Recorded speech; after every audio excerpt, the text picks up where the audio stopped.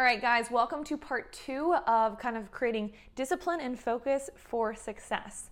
So I've got my big hoops going, feeling the vibe today because we're going to talk about, again, just creating a really well-rounded kind of 8 plan or kind of 8 steps to success. And so this is all from this online training that I took with Jonathan Fields, which I thought was really, really fascinating.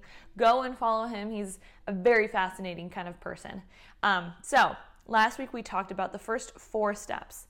And so that's creating 1, a picture, 2, having purpose, 3, creating a plan, and then 4, integrating possibility and knowing that this is possible for you. So really integrate that. If you haven't watched that, pause this, go back to last week and watch that because it's really kind of a well-rounded training on that. So number 5, the 5th step is to incorporate and figure out proof. So when you're going through kind of transformation or going through habit development and habit changes, you need proof that it's working. Because again, I know with the losing weight and creating healthy habits, it's time. It takes a lot of time for us to even see the physical results or even have other people see the physical results. And so you need to start to incorporate what are tiny little proofs that you are achieving the results that you want.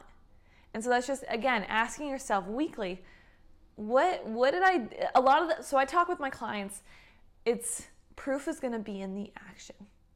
So if you can kind of really analyze your daily actions and your daily kind of habits, is it making you just 1% better than you were yesterday? And that's all the proof that you need. Is am I making just gradual, consistent changes? Because consistency compounds. It's a common phrase, but I say it all the time to my clients. Consistency compounds. And so the proof, either you need to have facts and data or demonstrations of what this looks like. So really understanding, okay, this is more of that scientific research behind why does eating whole foods help you lose weight? Why does exercise help you lose weight? And what is, let's look at the demonstration of what is a well-rounded plan. How is that, what are the ups and flows and what's a demonstration of that? So proof could be in kind of doing your research and figuring out, is this going to work? Are there testimonials for a plan? Can I find somebody that looks like me or is in the same kind of boat as me and has it worked for them? So finding proof in that, but also just finding the best way when you're in the thick of things. The best way to find proof is through action. And I know that sounds weird, but it is. It's just by doing something consistently, you prove to yourself that you're the type of person that can exercise for 30 minutes every single day. Or you prove to yourself, hey, if I can drink the water every single day, I can get up an extra hour earlier. Or I can eat the foods that are good for me. So that's where it's find the small action steps first that you can do consistently. Because that consistency proof will give you that confidence, that big hoop vibe that I'm good to go.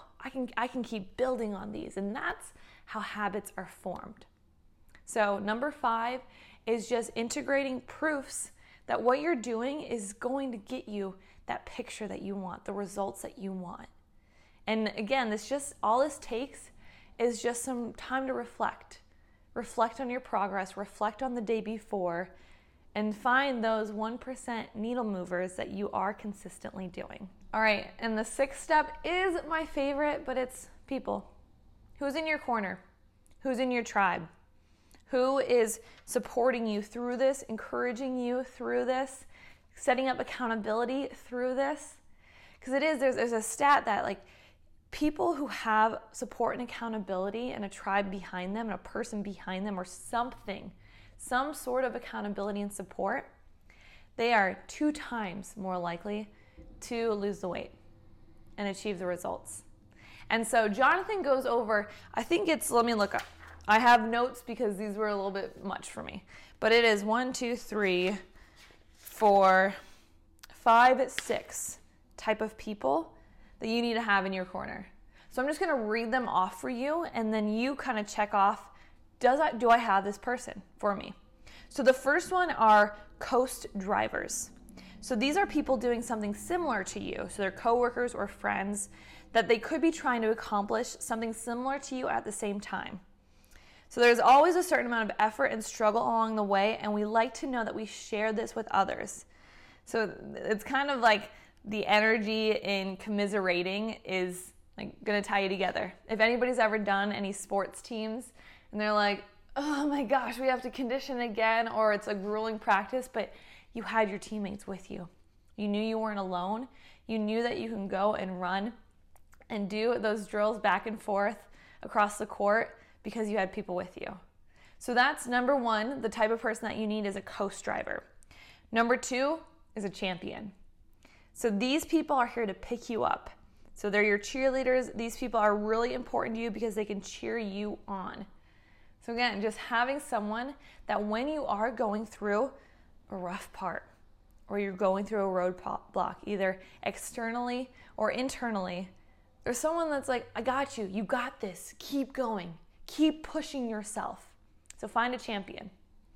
Number three is accountants. So people who help you with accountability. So champions and accountants they're not the same. One cheers you on, so that's a champion, and one person says, hey, we need to get real here. Like, this is the stuff that you said that you were wanting to do. Why aren't you achieving it? Someone to hold you up to being the best version of yourself by telling you you're not there yet. So, number three is accountants. Number four is a mentor. So people who have done what you wanted to do and have a deep understanding of how to get there. Because there's energy and wisdom.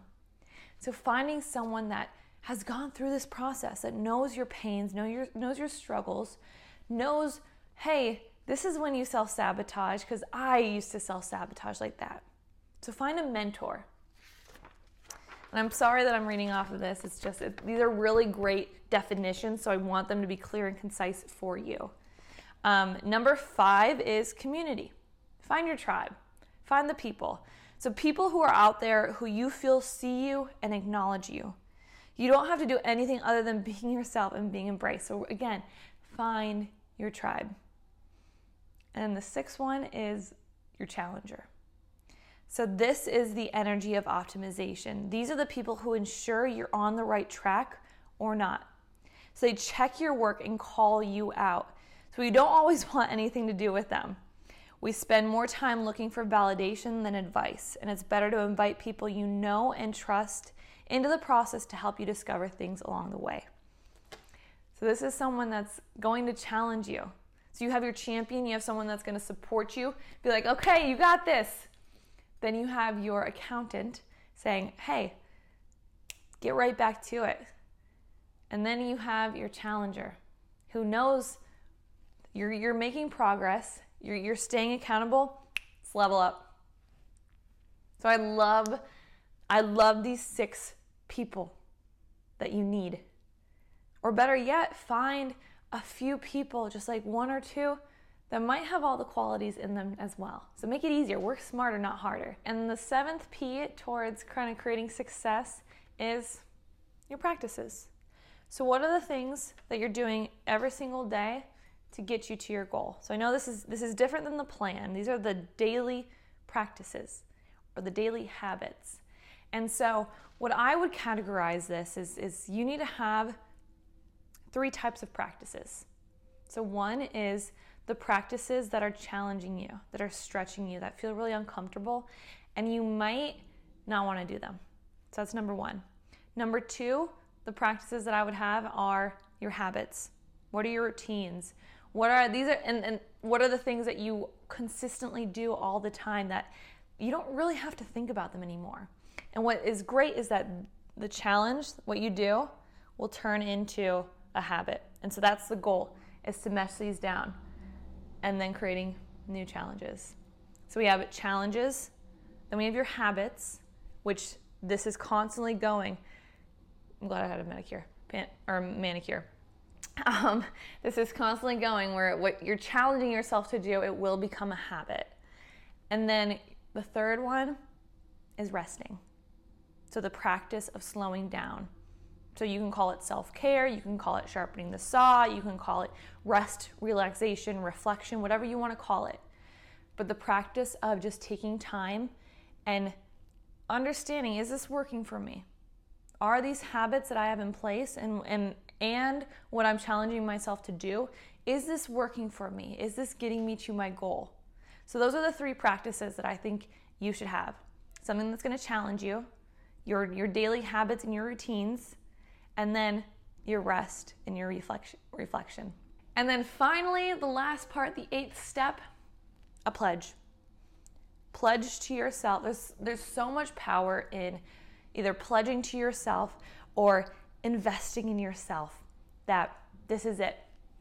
I pledge, like this is the time that I'm going to lose the weight. I promise myself that this is when I'm going to feel confident about myself, that these are the steps in the right order that I know will happen.